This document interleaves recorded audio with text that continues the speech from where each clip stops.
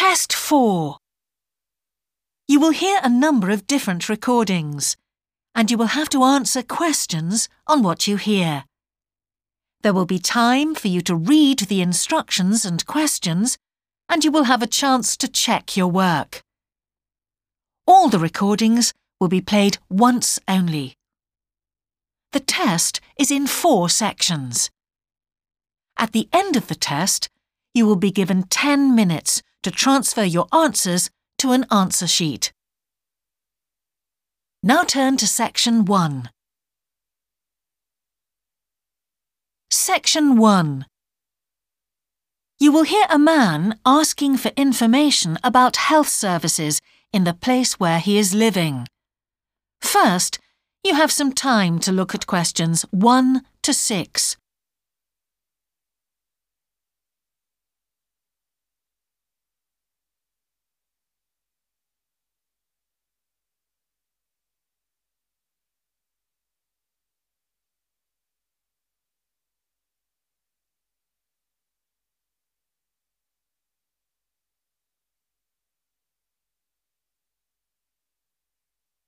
You will see that there is an example that has been done for you. On this occasion only, the conversation relating to this will be played first. Can I help you? Yes, I've just moved to this area with my wife and children, and I'd like to know where we can all register with a doctor at a health centre. Oh, OK. Well, there's Dr. Green at the Harvey Clinic. The woman says the doctor at the Harvey Clinic is called Dr. Green, so Green has been written in the space. Now we shall begin. You should answer the questions as you listen, because you will not hear the recording a second time. Listen carefully and answer questions 1 to 6. Can I help you? Yes, I've just moved to this area with my wife and children, and I'd like to know where we can all register with a doctor at a health centre. Oh, OK. Well, there's Dr. Green at the Harvey Clinic. We always recommend her for babies because she's very good with them and she runs a special clinic. Oh, actually, my youngest child is 5, so that wouldn't be any good for us. Right. Is there anywhere else I could try? Yes, the Eshcol Health Practice is the next one on my list. How do you spell that? Eshcol. And it's Dr. Fuller who has space on his list. The clinic only opened a year ago, so the facilities are all very modern. That sounds good. And it's particularly good if you're busy during the day because they also do appointments in the evening. They're closed on Saturday, though. The only other place on the list is the health centre on Shore Lane. You can register with Dr. Gormley. That's Gormley. He's new there, but the centre has a very good reputation. Oh, yes. I think I know the road. That would be the best one. Thanks. Could you tell me, will all their services be free? There are usually some small charges that doctors make. Let me see what it says about the Shore Lane Centre. If you need to be vaccinated before any trips abroad, you won't have to pay for this. What else? The Sports Injury Treatment Service operates on a paying basis, as does the Nutritional Therapy Service. Some health centres do offer alternative therapies like homeopathy as part of their pay-to-use service. Shore Lane are hoping to do this soon. I think they may start with acupuncture. Oh. And finally, if you need to prove you're healthy or haven't had any serious injuries before a new employer will accept you, you can get a free fitness check-up there. But you'd most likely have to pay for insurance medicals, though. OK, thanks. Before you hear the rest of the conversation, you have some time to look at questions 7 to 10.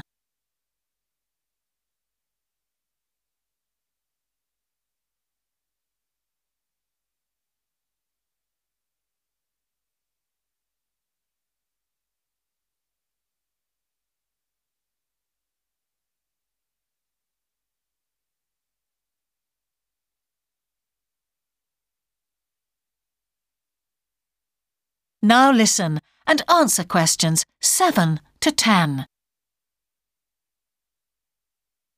You might also be interested to know the centre is running a pilot scheme of talks for patients. I've got the list here. Actually, they look very interesting. What sort of things? Well, the first one's about giving up smoking. It's next week, the 25th of February at 7 p.m, and that's in room 4. It says the talk will stress the health benefits, particularly for people with asthma or heart disease. That sounds very interesting. There's also a talk for families with children. It's on healthy eating and takes place on the 1st of March at 5 o'clock. Will that be at the health centre? Actually, it's at the primary school on Shore Lane. I imagine they're inviting the parents of pupils there. It says here, all welcome. I might go to that if I have time. There's a couple of other talks. One giving advice about how to avoid injuries while doing exercise. It's on the 9th of March. Oh, it's a late afternoon talk at 4:30, and it'll be in room 6. It also says the talk is suitable for all ages. And finally, there's a talk called Stress Management, which is on the... That is the end of section 1. You now have half a minute to check your answers.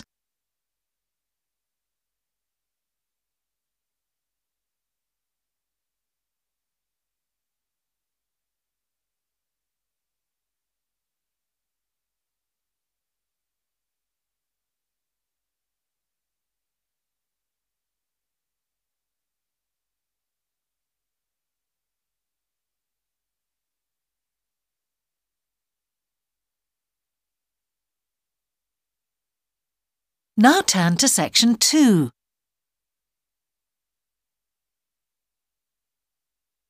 Section 2. You will hear a man who owns a holiday home talking on the phone to a woman who is staying there. First, you have some time to look at questions 11 to 13.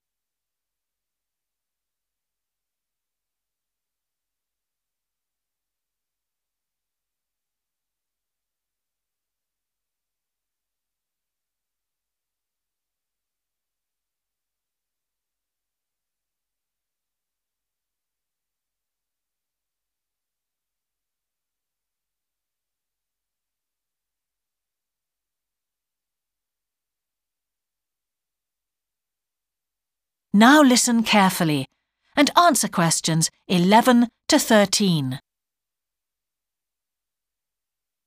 Hello?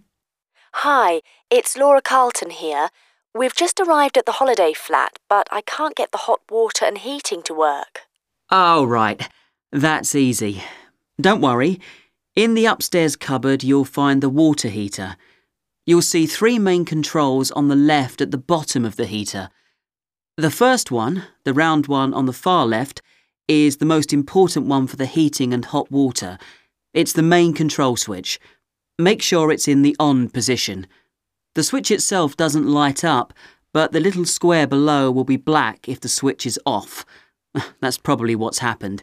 It's got switched off by mistake. The middle one of these 3 controls, you'll see it's slightly larger than the first one, controls the radiators.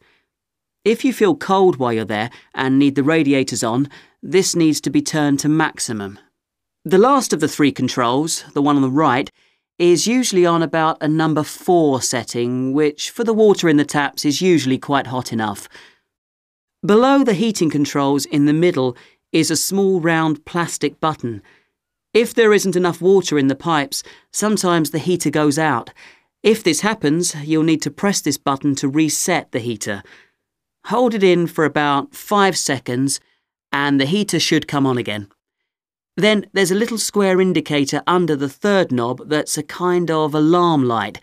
It'll flash if you need to reset the heater. It sounds complicated. I'm sure you won't have any problems with it. There should be some more instructions on the side of the heater. Call me back if you can't make it work. OK. Before you hear the rest of the conversation, you have some time to look at questions 14 to 20.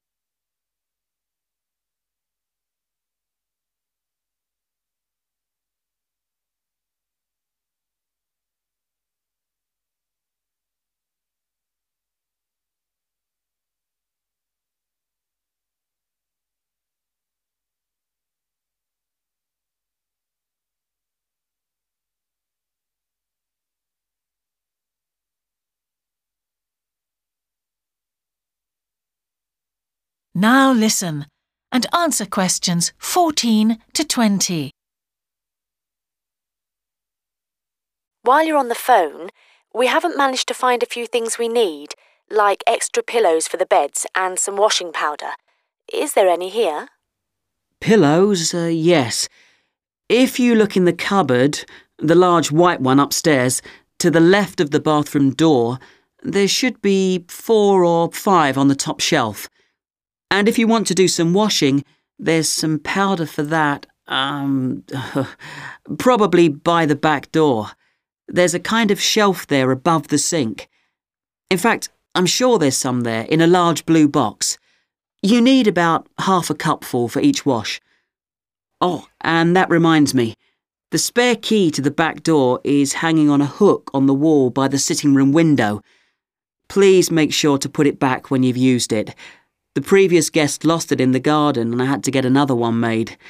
And if you have any trouble with the lamps, you'll find some spare bulbs in a large cardboard box. It's on top of the washing machine with all kinds of useful things in it. Oh, and another thing I forgot to mention when we last spoke. Yes? I've left you a local map so you'll be able to find your way around easily.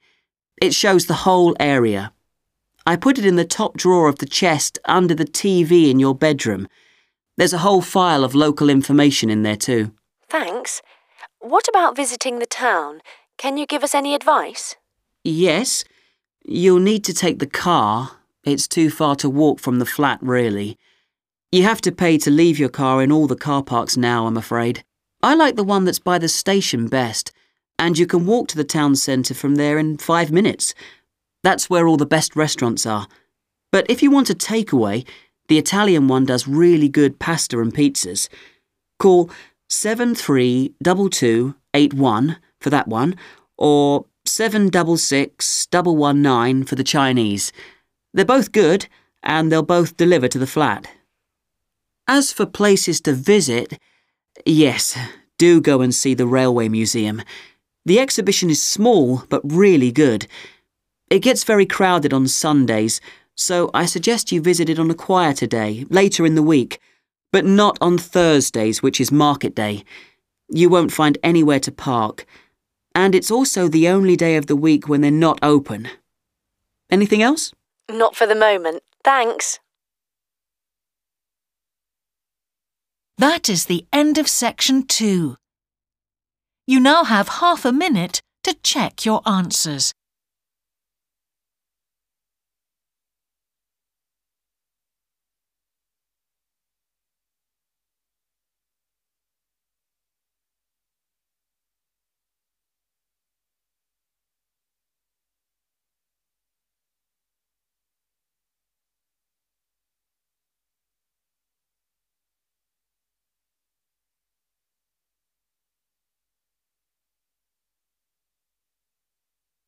Now turn to section 3.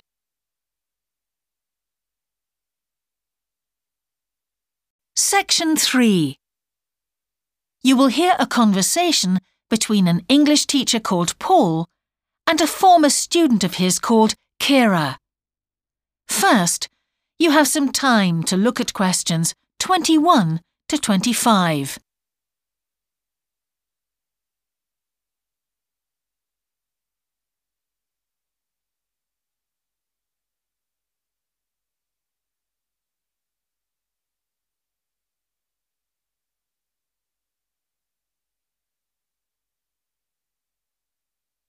Now listen carefully and answer questions 21 to 25. Hello, Kira. How are you? Fine, thanks, Paul. How are you? Well, thanks. It's good to see you.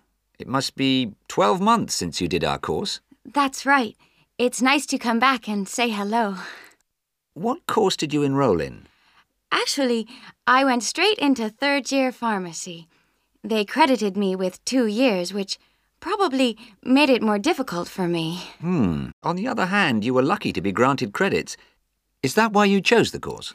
Yes, and as I'd already finished a course in it in my country, I thought it would be easier if I studied something I already knew. I didn't realize you went into third year. I thought you started in first year.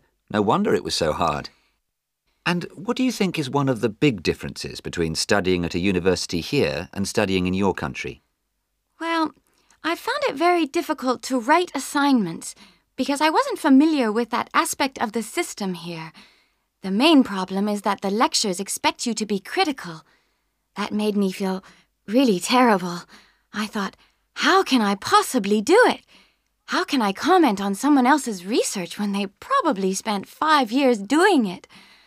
I think a lot of people who come from overseas countries have similar problems. But after a while, it became easier for me. People expect you to have problems with the process of reading and writing, but in fact, it is more a question of altering your viewpoint towards academic study. How was the content of the lectures? Was it easy for you? I didn't really have many problems understanding lectures. The content was very similar to what I'd studied before. And what about the lecturers themselves? Are they essentially the same as lecturers in your country? Well, actually, no. Here they're much easier to approach. After every lecture, you can go and ask them something you didn't understand, or you can make an appointment and talk to them about anything in the course. Maybe you found them different because you're a more mature student now, whereas when you were studying in your country, you were younger and not so assertive. No, I don't think that's the difference. Most of the students here do it. In my faculty, they all seem to make appointments, usually to talk about something in the course that's worrying them, but sometimes just about something that might really interest them, something they might want to specialize in. The lecturers must set aside certain times every week when they're available for students. That's good to hear. Before you hear the rest of the conversation, you have some time to look at questions 26 to 30.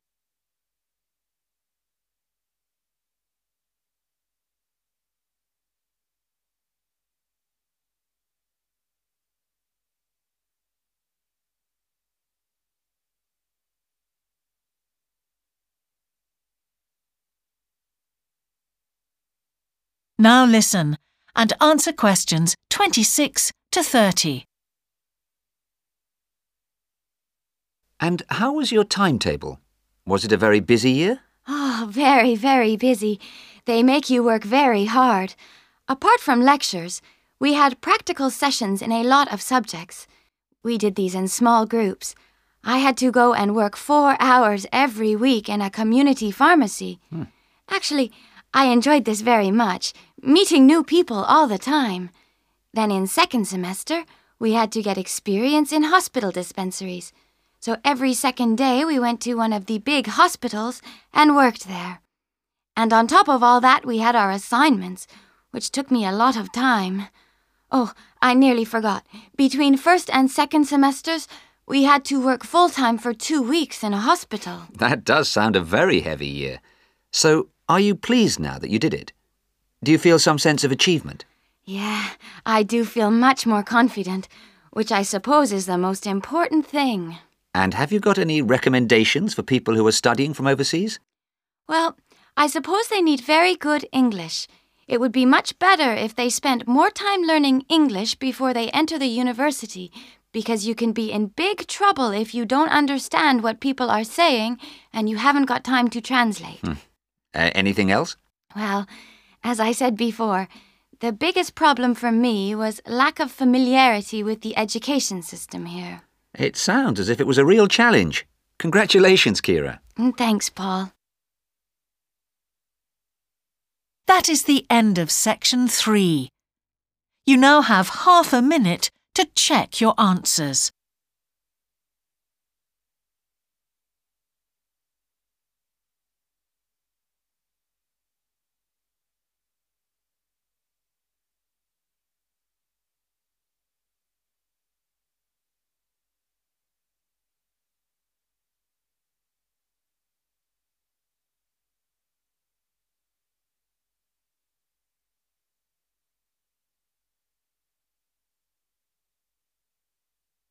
Now turn to section 4.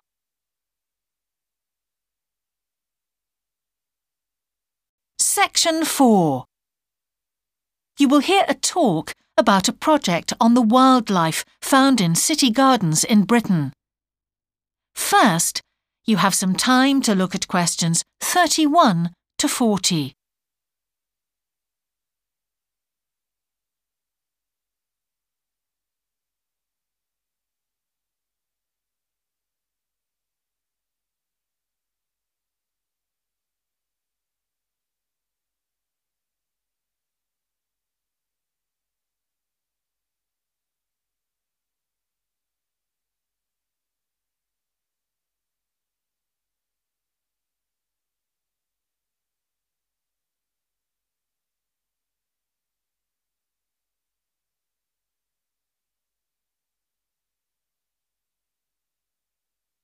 Now listen carefully and answer questions 31 to 40. Good morning. Today I'd like to present the findings of our Year 2 project on wildlife found in gardens throughout our city. I'll start by saying something about the background to the project, then talk a little bit about our research techniques, and then indicate some of our interim findings. First of all, how did we choose our topic? Well, there are 4 of us in the group, and one day, while we were discussing a possible focus, 2 of the group mentioned that they had seen yet more sparrowhawks, one of Britain's most interesting birds of prey, in their own city centre gardens, and wondered why they were turning up in these gardens in great numbers. We were all very engaged by the idea of why wild animals would choose to inhabit a city garden. Why is it so popular with wildlife when the countryside itself is becoming less so? The first thing we did was to establish what proportion of the urban land is taken up by private gardens. We estimated that it was about 1/5, and this was endorsed by looking at large-scale usage maps in the town land survey office, 24% to be precise. Our own informal discussions with neighbors and friends led us to believe that many garden owners had interesting experiences to relate regarding wild animal sightings. So we decided to survey garden owners from different areas of the city. Just over 100 of them completed a survey once every 2 weeks for 12 months, ticking off species they had seen from a pro forma list, and adding the names of any rarer ones. Meanwhile, we were doing our own observations in selected gardens throughout the city. We deliberately chose smaller ones because they were by far the most typical in the city. The whole point of the project was to look at the norm, not the exception. Alongside this primary research on urban gardens, we were studying a lot of books about the decline of wild animals in the countryside and thinking of possible causes for this. So what did we find? Well, so much that I just won't have time to tell you about here. If you're interested in reading our more comprehensive findings, we've produced detailed graphic representations on the college website. And, of course, any of the group would be happy to talk to you about them. Just email us. What we've decided to present today is information about just 3 species because we felt these gave a good indication of the processes at work in rural and urban settings as a whole.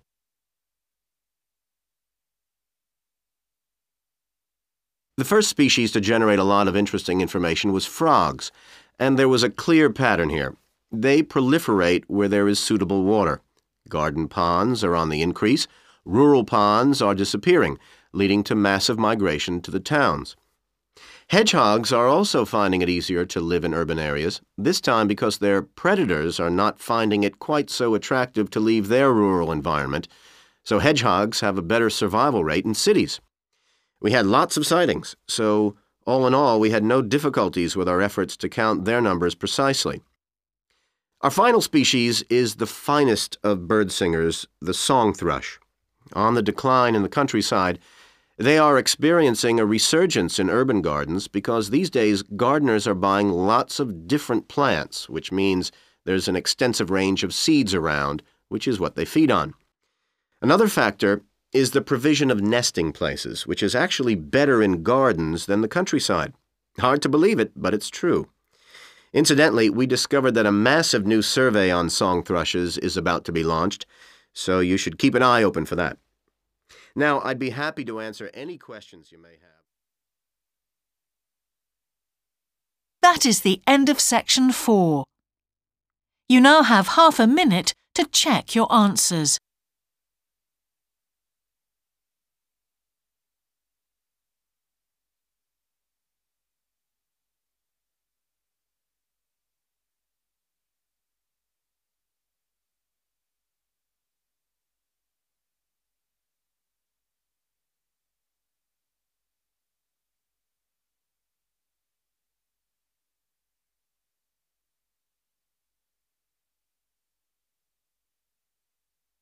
That is the end of the listening test.